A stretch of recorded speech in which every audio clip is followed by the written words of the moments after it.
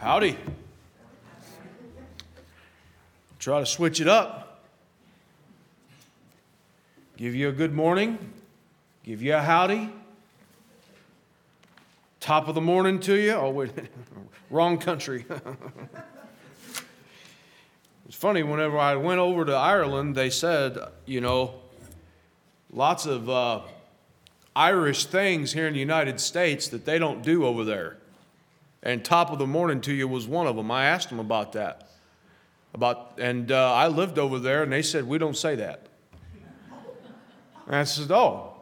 I said, well, you don't even use Irish Spring soap? Come on. You know what I'm talking about. They used to have the Irish commercials way back in the day. No, we don't know what that is either. No Lucky Charms? No. None of that stuff over here. So, very interesting, isn't it?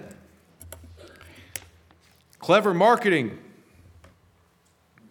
Nevertheless, in this great 56th Psalm, David asked the question on 2 occasions in just 13 short verses, what can man do to me? What can man do to me? Quite a lot, actually. In fact, I have a brief sampling from the news headlines since we just met last Sunday. On Friday, a lone gunman opened fire in a FedEx facility in Indianapolis, killing himself, making a total of 8 people dead. Protests and riots in Minnesota have been continuing on now for 7 straight nights and have led to over 100 arrests. An 18-year-old young man was arrested with a loaded AK-47 in Times Square, New York City. A manhunt is now underway in Kenosha, Wisconsin, for an armed and dangerous individual suspected in slaying 3 people and injuring 2 others in a bar fight gone bad. In Canton, Ohio, a man walked into a Bob Evans restaurant and killed his ex-girlfriend, who was a waitress there. The U.S. Border Patrol nabbed 3 convicted sex offenders in just 2 days on our southern border. A man stabbed a woman to death in Los Angeles, California, just after being released from parole for serving a 30-year sentence for stabbing a different woman to death in the year 1983. What can man do unto me? Quite a lot indeed. As of April 1st this year, there have been at least 131 murders in Chicago, Illinois. That's a 34% increase from this same time last year. It's worth noting that Chicago is but one city and many like it. Truly, this is just the tip of the iceberg of what goes on all over the globe all the time. We're reminded of the words of the great 19th century poet, Mr. William Wordsworth, when he wrote of, quote, man's inhumanity to man, end quote. Man's inhumanity to man. What can man do to me? Well, he can destroy my reputation. He can murder, he can steal, he can kill, he can maim, he can injure, he can hate, and all sorts of horrible things. But David gives an answer to this question of what can man do to me in a way he gives an answer that none of us would have ever expected. The answer to what can man do to me in Psalm 56 is absolutely nothing. Nothing. Man can do nothing to me, especially when God Almighty Himself is for us and God Himself stands against our hateful enemies.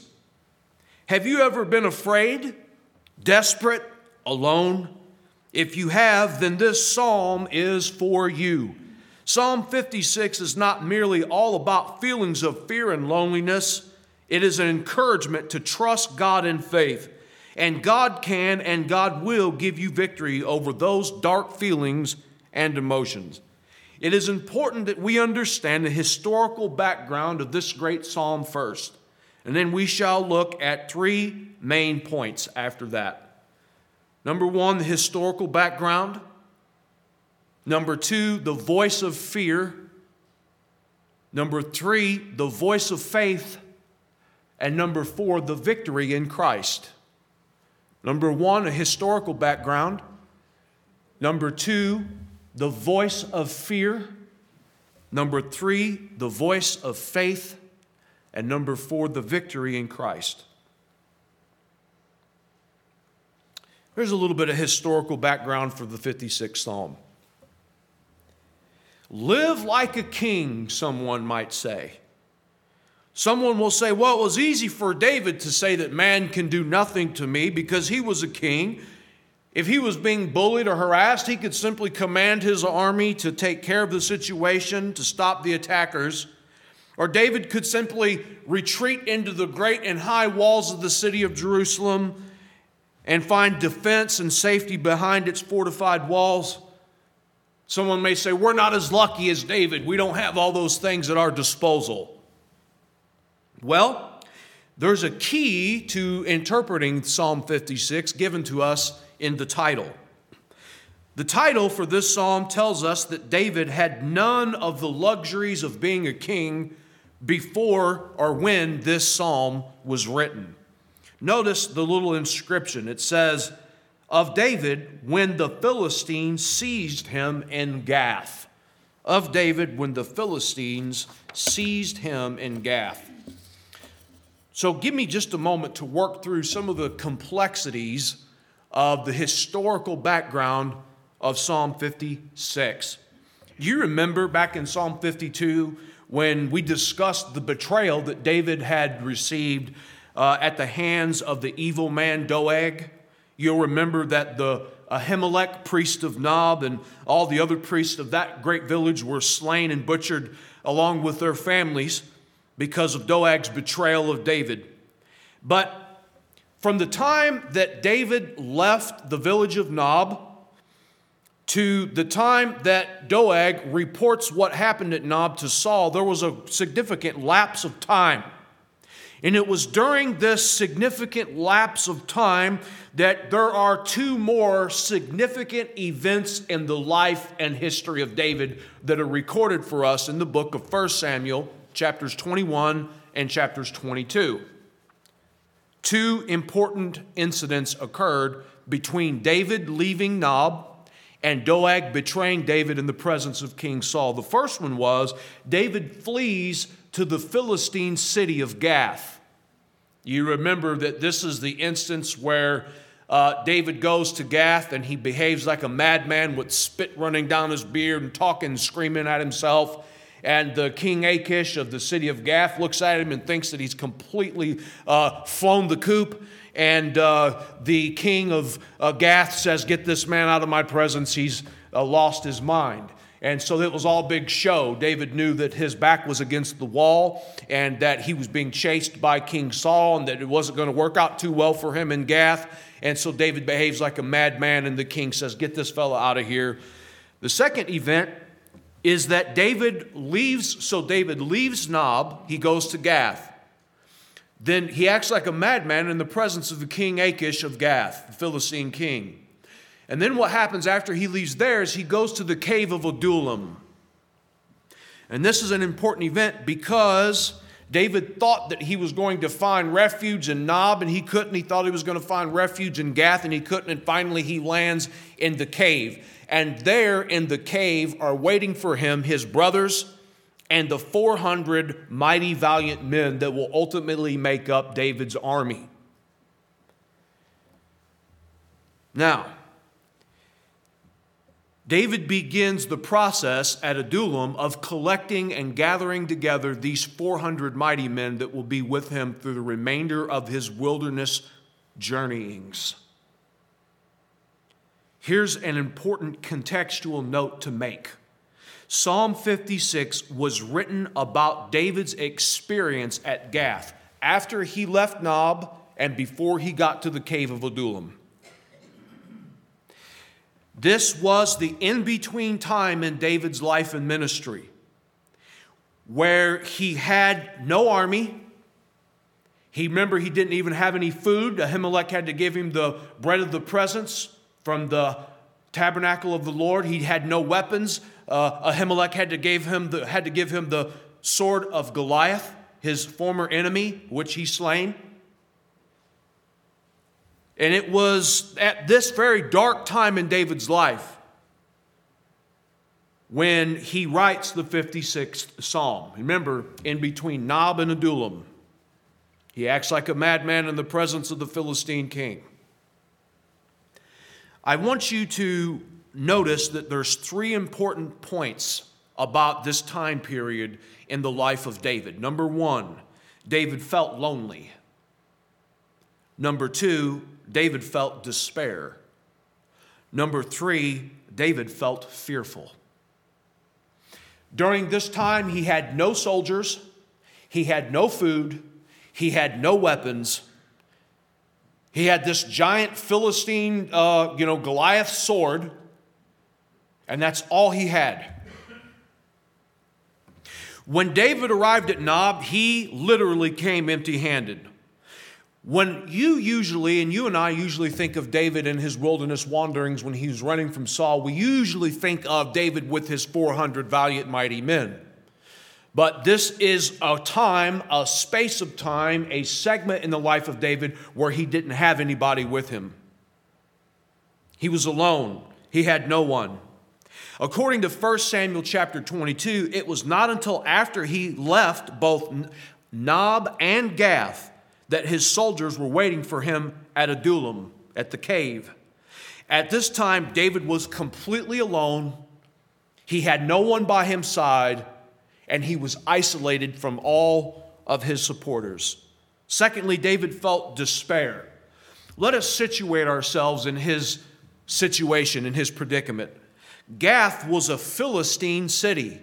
It was the hometown of Goliath. Can you imagine this? Can you imagine David leaving the village of Nob, the comfort of the priest of Ahimelech that was his dear friend?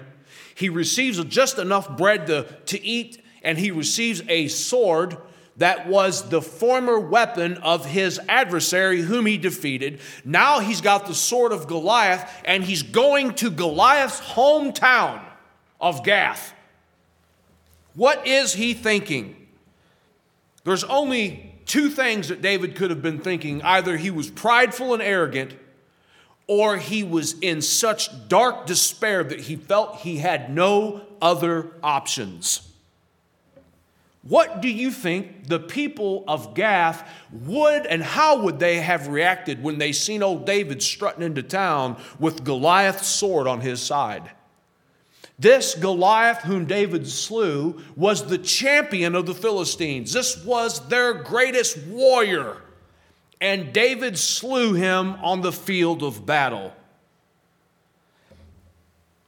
What a low time in the life and ministry of David.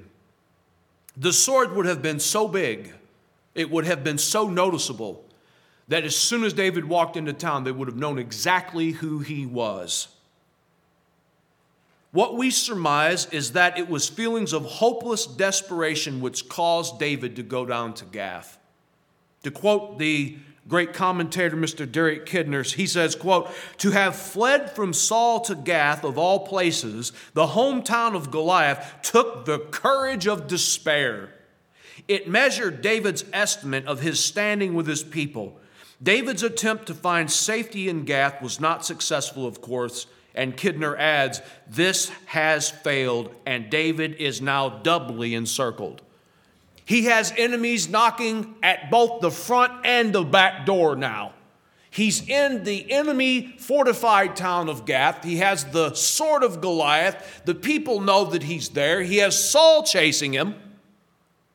What a mess. Thirdly, David was fearful. The fear that David felt is very evident when you read 1 Samuel. When the future king of Israel arrived in Gath, the people reported to Achish, the king of that city, "Isn't this David, the king of the land? Isn't he the one they sing about in their dances? Saul has slain his thousands and David his tens of thousands." This is 1 Samuel 21, verse 11. 1 Samuel chapter 21, verse 11. Remember the songs that they sang about David. David slain his tens of thousands. Those tens of thousands were Philistines. And one of the tens of thousands that David slain was Goliath, the great champion of the nation. And here you have David coming into the city. They know who he is. They see the sword. And he's encircled round about with enemies on every side. He has no rest. He's lonely. He's desperate. He's fearful. 1 Samuel 21 verse 12 should be easy to understand at this point. David took these words to heart, talking about the song. Saul slain his thousands, David slain his tens of thousands. David took these words to heart and was very much afraid of Achish, king of Gath. That's in 1 Samuel chapter 21 and verse 12. David resorted to pretending and acting as if he was insane so King Achish would cast David away from his presence, and it worked.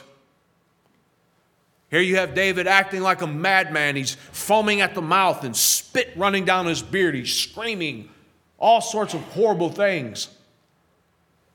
And the king says, "Get this madman out of my presence." Now, I want to read to you Psalm 56 verses 3 and 4 because now we have the context of this great psalm. "When I am afraid, I will trust in you. In God whose word I praise, in God I trust, I will not be afraid. What can mortal man do to me?" It was David's very much afraid fear of Achish, king of Gath, that caused him to come to know, realize, and understand that if God was for David, no one could really be against David. The great British evangelist of yesteryear, Mr. George Whitefield, preached great revival meetings in the colonial colonies of the United States before the Revolutionary War. And one of his most famous quotes that I've always found to be a blessing is, "You are invincible until God is done with you." Think about that. And you know, David came to realize that. David came to realize that. The voice of fear, even though the words of the great Bible teacher and commentator of yesteryear, Mr. J.J. Stewart Perron, concerning the 56th Psalm are true. He says, the victory rather than the struggle of faith is what Psalm 56 is about. But just because Psalm 56 is about the victory and not the struggle of faith doesn't mean that there's not strong notes of fear that we find in this great psalm. Notice the fury and the relentlessness of the attack that David faces. He says, "Be gracious to me," verse 1. Verses 1 and 2, the fury of the attack. "Be gracious to me, O God, for man tramples on me all day long, an attacker oppresses me. My enemies trample on me all day long, for many attack me proudly." Notice the repeated phrases twice over in both verses. The words trample, the words attack, and the words all day long are repeated twice in two verses. What does this mean? In our modern vernacular, we may say something like this: "I am overwhelmed, simply overwhelmed, because no matter what direction I turn, they are always after me, pursuing me, always pursuing me, day and night, all day long." There's a desperation in the prayer that David offers up in Psalm 56. And this tells us something about our enemies, doesn't it? The voice of fear is a furious voice. The voice of fear is a relentless voice. It doesn't stop all day long. It will trample you. It will attack you. It comes after you day and night. It grips you. We have a great enemy, and that great enemy is fear, and our enemies play on our fears, don't they? Our great spiritual enemies in heavenly places, as Paul says in the book of Ephesians.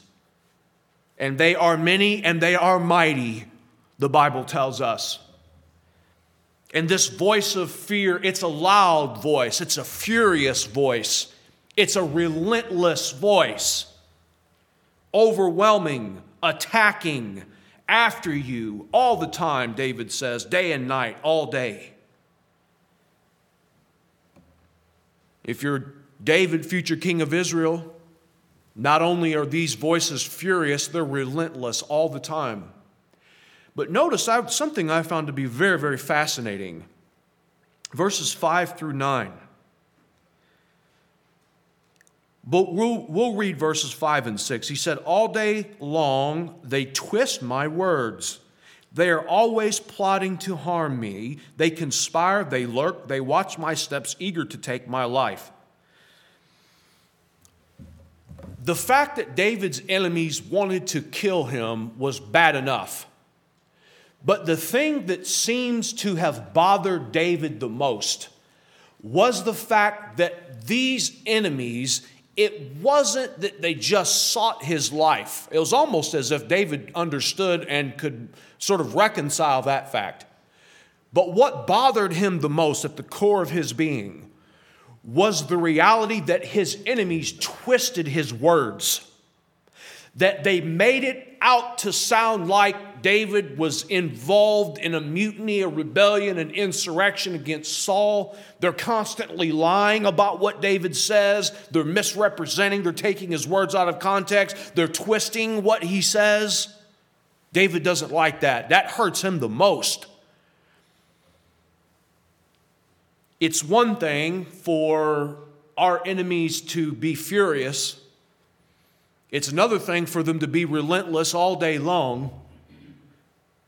But it adds insult to injury whenever our enemies twist our words and make it out like we said something that we didn't.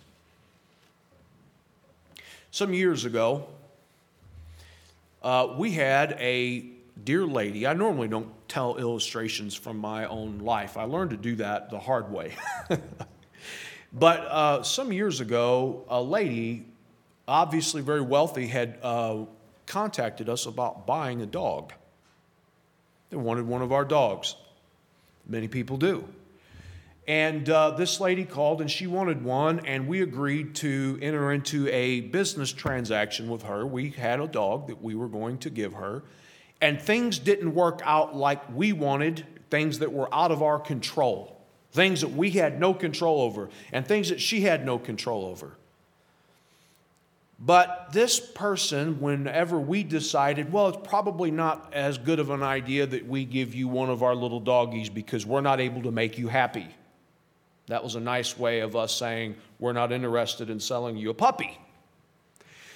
This lady became extremely angry and said horrible things that were, some of what she said were untruth, some of what she said were twisted truth, and some of what she said was true.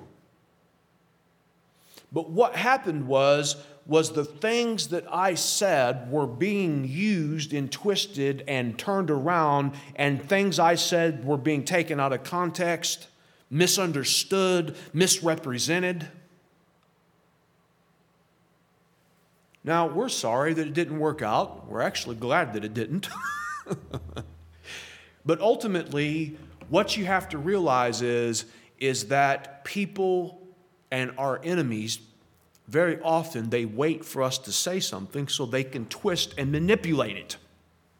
And what they do is they twist and manipulate what we say so they can make themselves look good. They're the victim. They have the moral high ground.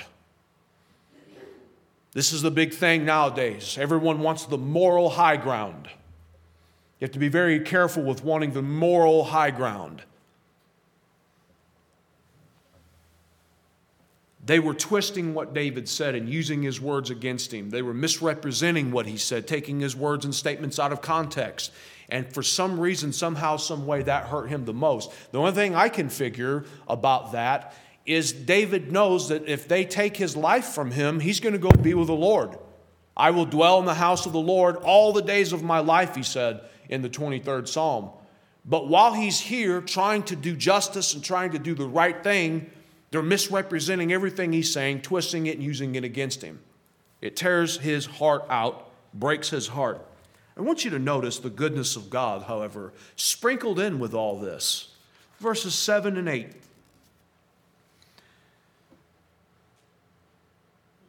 For their crime will they escape? Question. In wrath cast down the peoples, O God. Look at verse 8. You have kept count of my tossings. Put my tears in your bottle. Are they not in your book? Did you just hear what David said?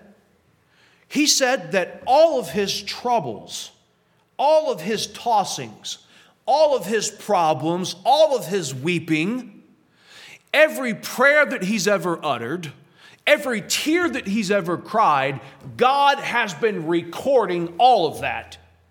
And David envisions a bottle that is filled with his tears.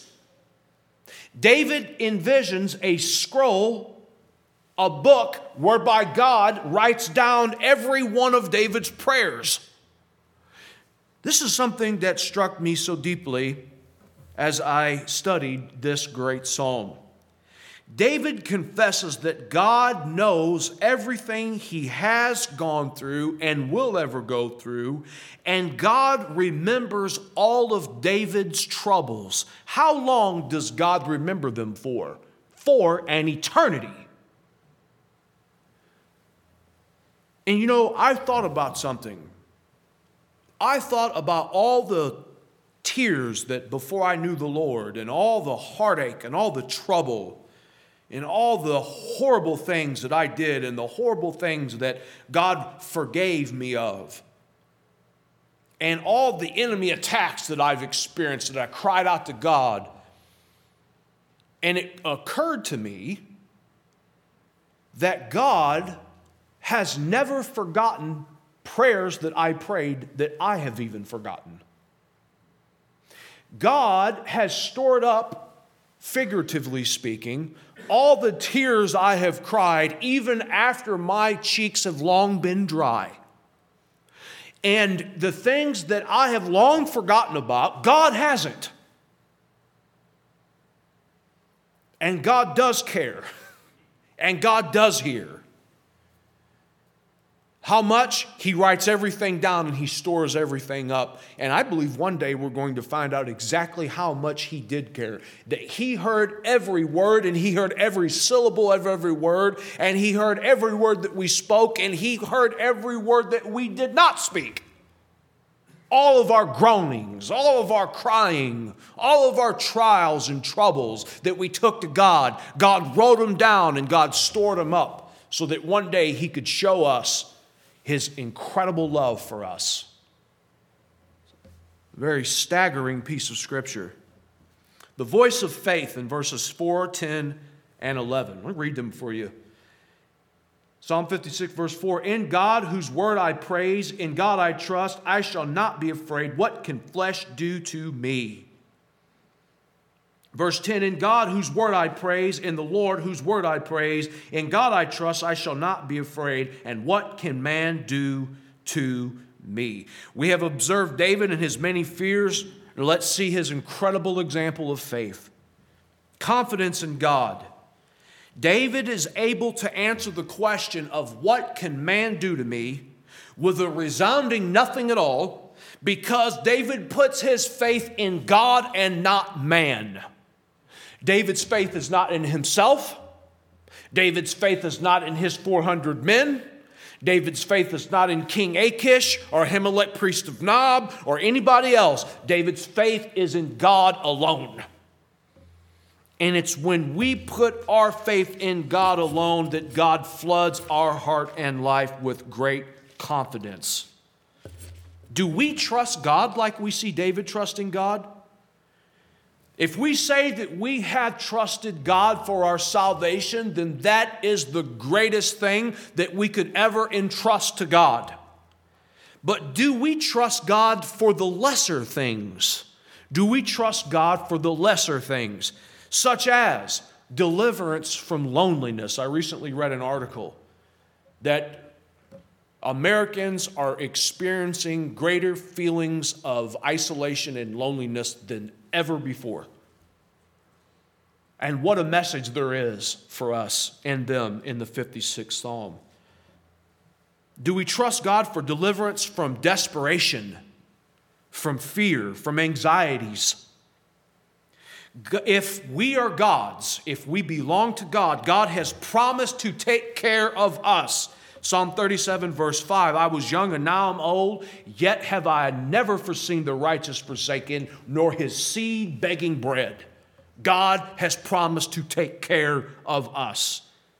The psalm immediately before Psalm 56 and Psalm 55:22, cast your cares on the Lord and he will sustain you. That one was so good that Peter quotes it in the New Testament in his book.